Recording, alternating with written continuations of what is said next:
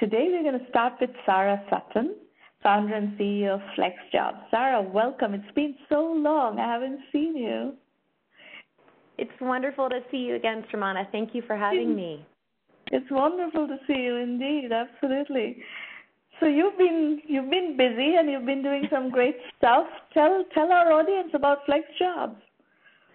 Sure. I think it's been a long time since I've spoken with you, but we've stayed true to our mission. FlexJobs started a little over 12 years ago, or about 12 years ago, with the mission of helping people find jobs that better fit their lives. And we focus on work flexibility, but really what that means is anything outside of the full-time on-site traditional job. So that can be freelance, part-time, flexible schedule, alternative schedule, or remote options. And with those, we have a team of researchers that spends over 100 hours a day hand screening every single job for our website. In that, we're looking for three things. One, that they have the kind of flexibility. The other, that they're professional. So we kind of focus on career path jobs. And then the also is that they're legitimate, because particularly in the remote and work from home space, there's a lot of scams. So we've really been, staying true to that, helping people in a lot of different ways, providing resources and skills tests and kind of career coaching in a lot of different areas to help them be able to take advantage of these kind of changing work trends.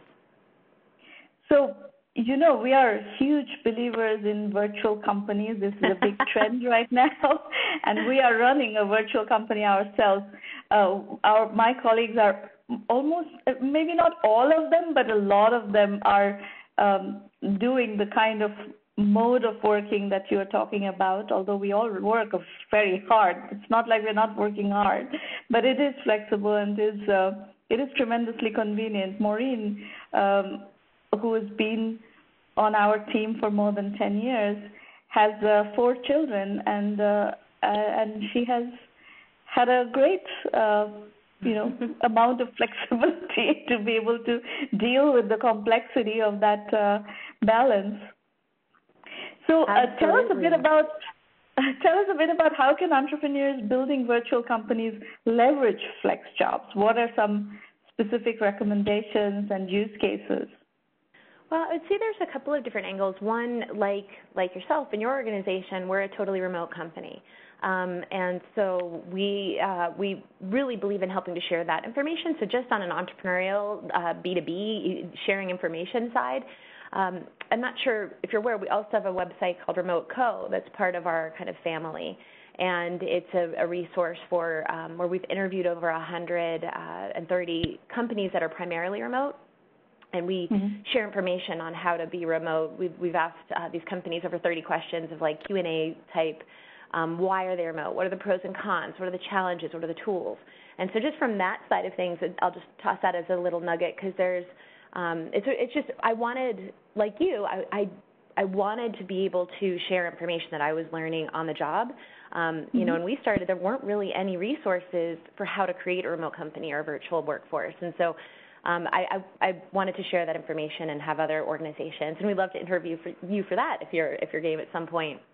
On the FlexJobs side, of course, we help entrepreneurs as they're bootstrapping, if they're looking for additional income that allows them to have a flexible schedule or part-time schedule while they're also working on their passion project or their business. We also there's the area of employment and hiring.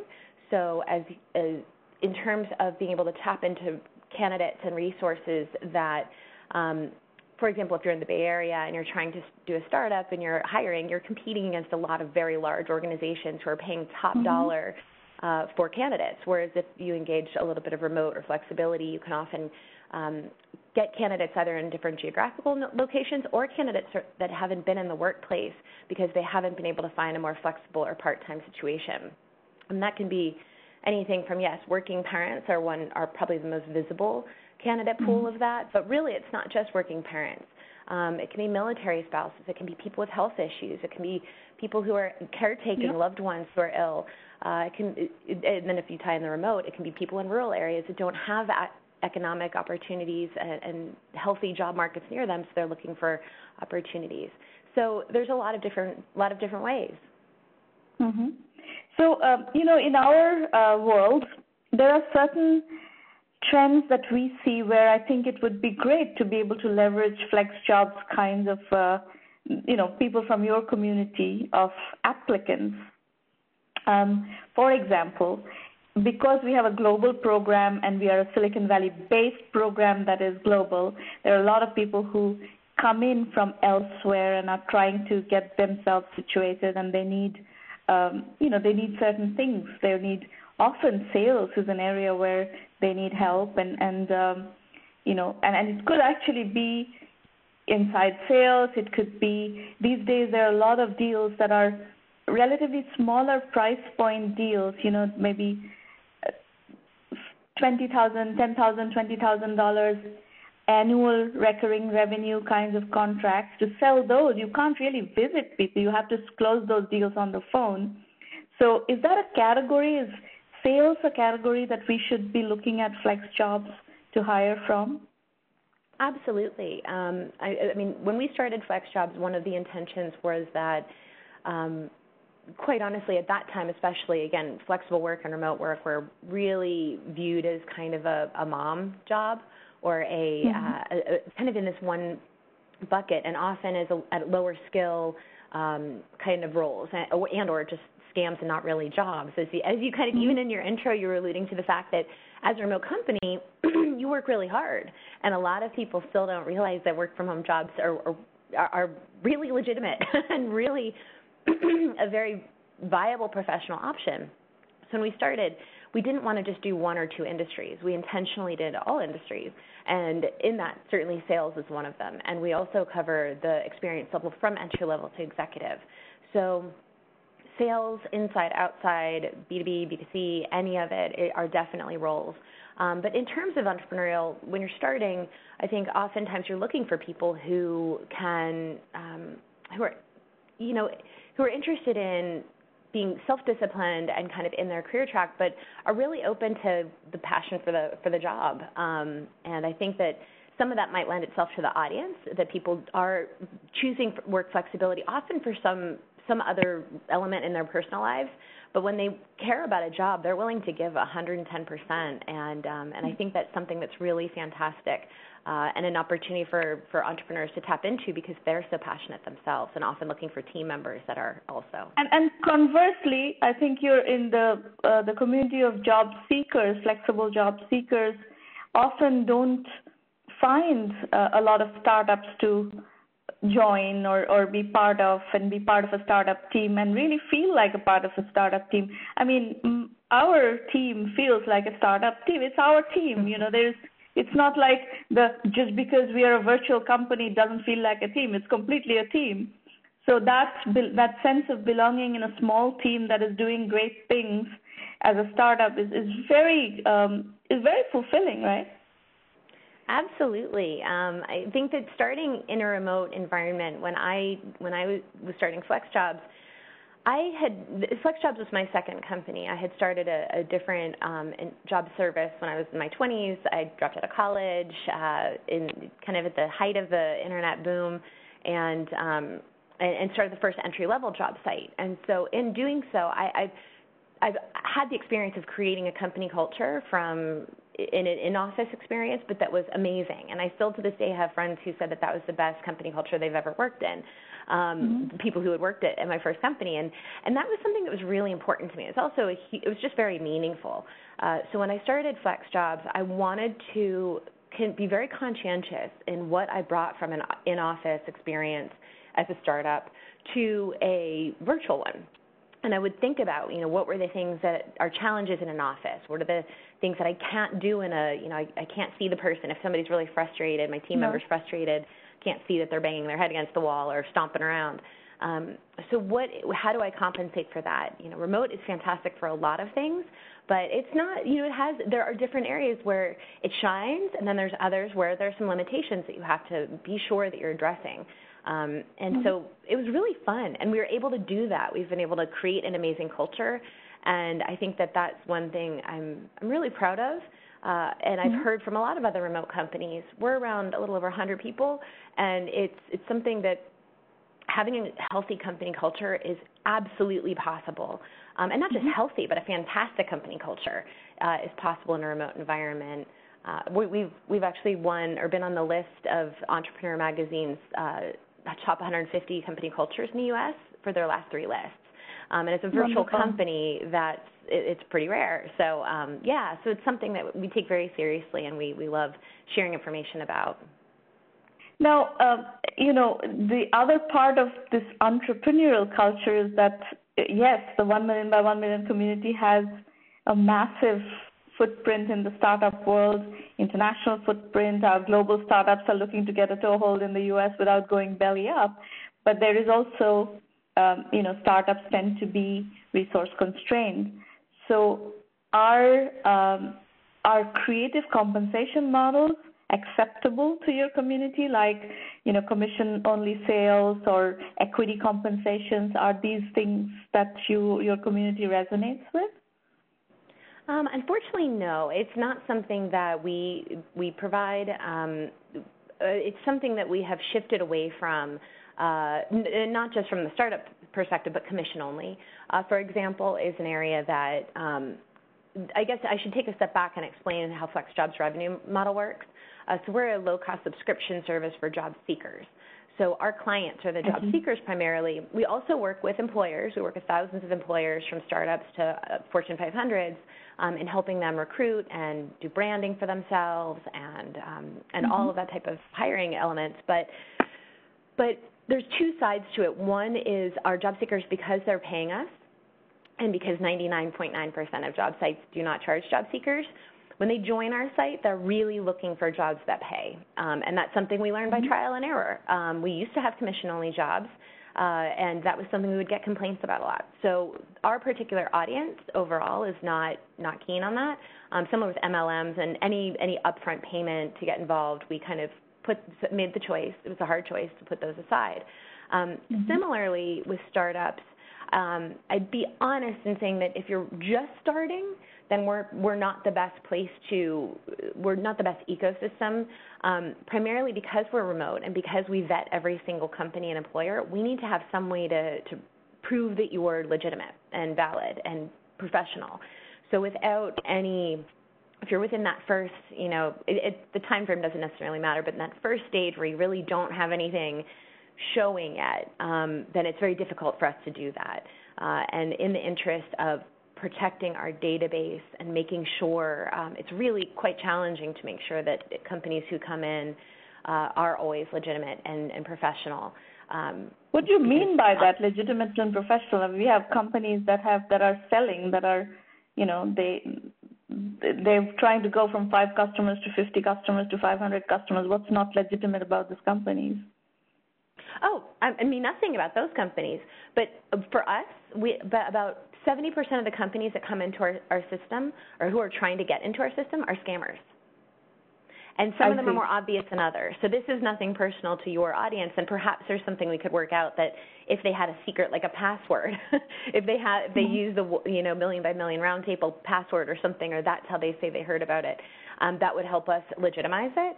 But in general, for our research team, we have to look at any company startup in your business model. You'll have to look at how you can make it work. And for us, the companies, if we let a scam company on our site and they abuse our job seekers or take money from them or steal our identity, it's very risky. So for us, we have to be able to provide some kind of we need to be able to confirm somehow. So for a lot of startups, that's a challenge, especially when they're in that very first phase where it's, I'll say it's all on paper. Obviously nowadays it's not all on paper, but it's still very private, and especially when you're in stealth mode and you're not willing to convey any information publicly. Like we have to have contact information, all those kind of basic things. So. But yeah, so I think that there are a lot of wonderful boards out there for the AngelList, et cetera, for the ones that are really, really early. But anywhere past that, we definitely can help. And I think a lot of the early stage companies, when they're looking to hire for more economical ways and access talent pools that aren't readily available to other competitors and bigger competitors, absolutely, we help lots of startups. So talk a bit about the trends in your community from startups to Fortune 500. What are the trends in the remote work world? Well, I mean, I think that in terms of career categories or just in general? Yeah, in general. I think that we're seeing it advance, but it's going slower than I personally would like. I think the biggest trend that we're working towards and we're hearing about are companies starting to formalize, continuing to adapt and formalize policies around remote and flexible work. We did a survey a few years ago with the North American, with an organization called World at Work, and interviewed 350, at this time it's large organizations, but they didn't track the ROI. So over 80% of them said that they had flexible work policies of some sort, generally a little bit more ad hoc and informal, but they had some kind of way for their employees to work flexibly. Less than 3% said they tracked the ROI. And so that's a big problem. So I think that those elements of looking at what your savings are, what the benefits are, what all of the different areas that why you would want to be remote, and really embracing those early on as a company is something that more companies are doing, and I think as more examples of great companies doing it are helping to kind of create an ecosystem where they realize it's a competitive edge, actually, to be able to integrate. Are there examples in Fortune 500 of companies that are really active in your community and are kind of the thought leaders in flexible jobs policies? Yeah, I mean, we've done a conference a couple of years in a row in D.C. That focuses on a lot of different size companies, but many of the bigger ones come and speak: Dell, Cisco, ADP, PricewaterhouseCoopers, or PwC now, Aetna, Xerox, lots of different, a wide range, a lot of the educational organizations, Kaplan. Internationally, VIPKid is we work very closely with them on brand recognition and recruiting. There's a lot of different companies that are integrating it in a really serious way. And one of the fundamental belief systems that I think, if you're thinking a little bit in the future workplace, and you look at all the technology we have available, the concept that you have to be in one place is really antiquated, and it also is wrong. We don't believe in it at all. Right. Well, and these large organizations, they all have different locations. So exactly. I've heard Kate Lister from Global Workplace Analytics, she said this first, but and she said it at our conference called the TradWorks Forum, that whether you're 7 floors away, 7 buildings away, 7 states away, 7 countries away, it's all the same remote and having to coordinate through technology platforms. So I think that it's something that these bigger companies, some of these leaders really do get that. We do a lot of different virtual events, and we've done brand marketing, and we've done lots of different niche hiring and working with these companies to help. But the branding part is really big right now. What about industry sector? Do you see any trends industry sector-wise where they're earlier adopters or more active adopters of flexible jobs? Yeah, customer service is definitely a big one. Sales has always been actually quite remote. It might be on the road, but those are the traveling salesman concepts, right? But that's shifted a lot. A lot more of it is remote. And I mean, sales is an ideal one, which is why I started there, because if you're trying to set up a few different sales offices in different parts of the country or different parts of the world, you normally end up hiring people who work from home. A lot of salespeople have basically home offices, work from home offices. So it's a very natural segue into your mode of work. Absolutely. What about geography? Sales is definitely a big one. Well, and I would also mention IT and tech and web development are very big. Content, writing, editing, graphic design. But really, we have over 50 different career categories and pretty much jobs, and we've had remote neurosurgeon jobs. We've had medical and health is huge, from telemedicine, case management, like all kinds of different things. But if you're in the health tech space or any kind of entrepreneurial venture in that space, really, really popular. Okay. And geography, is it all U.S. or is it worldwide? It's worldwide. We're primarily U.S.-based, but we certainly work with not only global organizations, but candidates from all over. So yes, it's U.S.-based, but we have a lot of anywhere jobs, so that can be done from anywhere in the world. So actually, that's a very good segue into the competitive landscape that you play in. So we, for instance, have for many years hired extensively from Upwork. Mm-hmm. It's worked very well for us. We have a number of virtual assistants from the Philippines and so on and so forth, right? Our technical team was hired on Upwork, and they're based in Rajasthan, India, and so on and so forth. So if you contrast your service versus Upwork, where are the strengths and weaknesses? Well, a couple of years ago, I happened to sit down next to. I work a lot with the World Economic Forum, and I was at a conference of theirs in China, and I sat next to the former CEO of Odesk, and it was, before it was Upwork, and he asked me, I've heard of FlexJobs, so how are you different than us? And I said, we overlap in terms of FlexJobs has freelance jobs on our site. But we really largely work with an audience of people who don't, we have people who consider themselves freelancers, but we also work with a lot of people who would consider freelance work but don't consider themselves freelancers.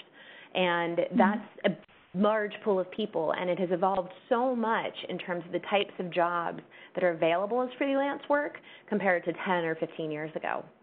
So that and a lot of those platforms, if you're not a freelancer, those are quite intimidating and or not really conducive to your type of job search. So those are the kinds of jobs we do. So we do overlap. We certainly have freelancers who use our site to build their funnel, but we don't take a cut of every contract. We're not a middle person. So it's a different business model, but yeah. It's a different business model, obviously. I was wondering what, from a hiring company's point of view, it sounds like the pool of talent could be in either place. So what are the pros and cons? I think as somebody who's looking for jobs, one may fit different kinds of people better than others. And I think Upwork is very international. It's like a fantastic place to hire from all kinds of random geographies, and that has its benefits.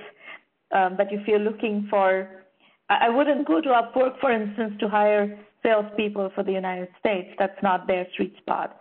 On the other hand, technical teams, content teams, virtual assistants, they do very well with those kinds of jobs. They started with verticals. I mean, way back when, they definitely started in more verticals, and I think to this day they're still stronger in certain verticals. And for us, 60% of the jobs on our site are employee status. So while 40% are freelance, we really, it's pretty balanced, but employee status is something that a lot of our job seekers either come in thinking they want. Again, that's kind of their comfort zone. They've never freelanced before in many cases. And also our average age is more around between 30 and 50. So we go further beyond that scope. But I think that the freelance generation the freelancer base is skewed younger in many cases. And so it's also just different comfort zones. So people might come into our site thinking they wanted a job. If you're looking at people who are looking for employee status, there's probably a big benefit angle to it, right? Oh yeah. I mean, absolutely. If that's what you need, either for healthcare purposes or it's it's a little more stable. It's just a different situation. Yeah, it gives an idea about what's the sweet spot. Absolutely. Sarah, that's kind of what I love about flexibility. Yeah. The last thing I'll quickly say, that's what I love about flexibility, is that what works for one person might be very different for another. So that's why we keep it kind of all open. Great. Well, thank you for sharing what you've been up to, and I'm sure we'll find companies that can leverage your community for their hiring, and we'll catch up later. Thank you for coming. Thank you so much. Have a great day.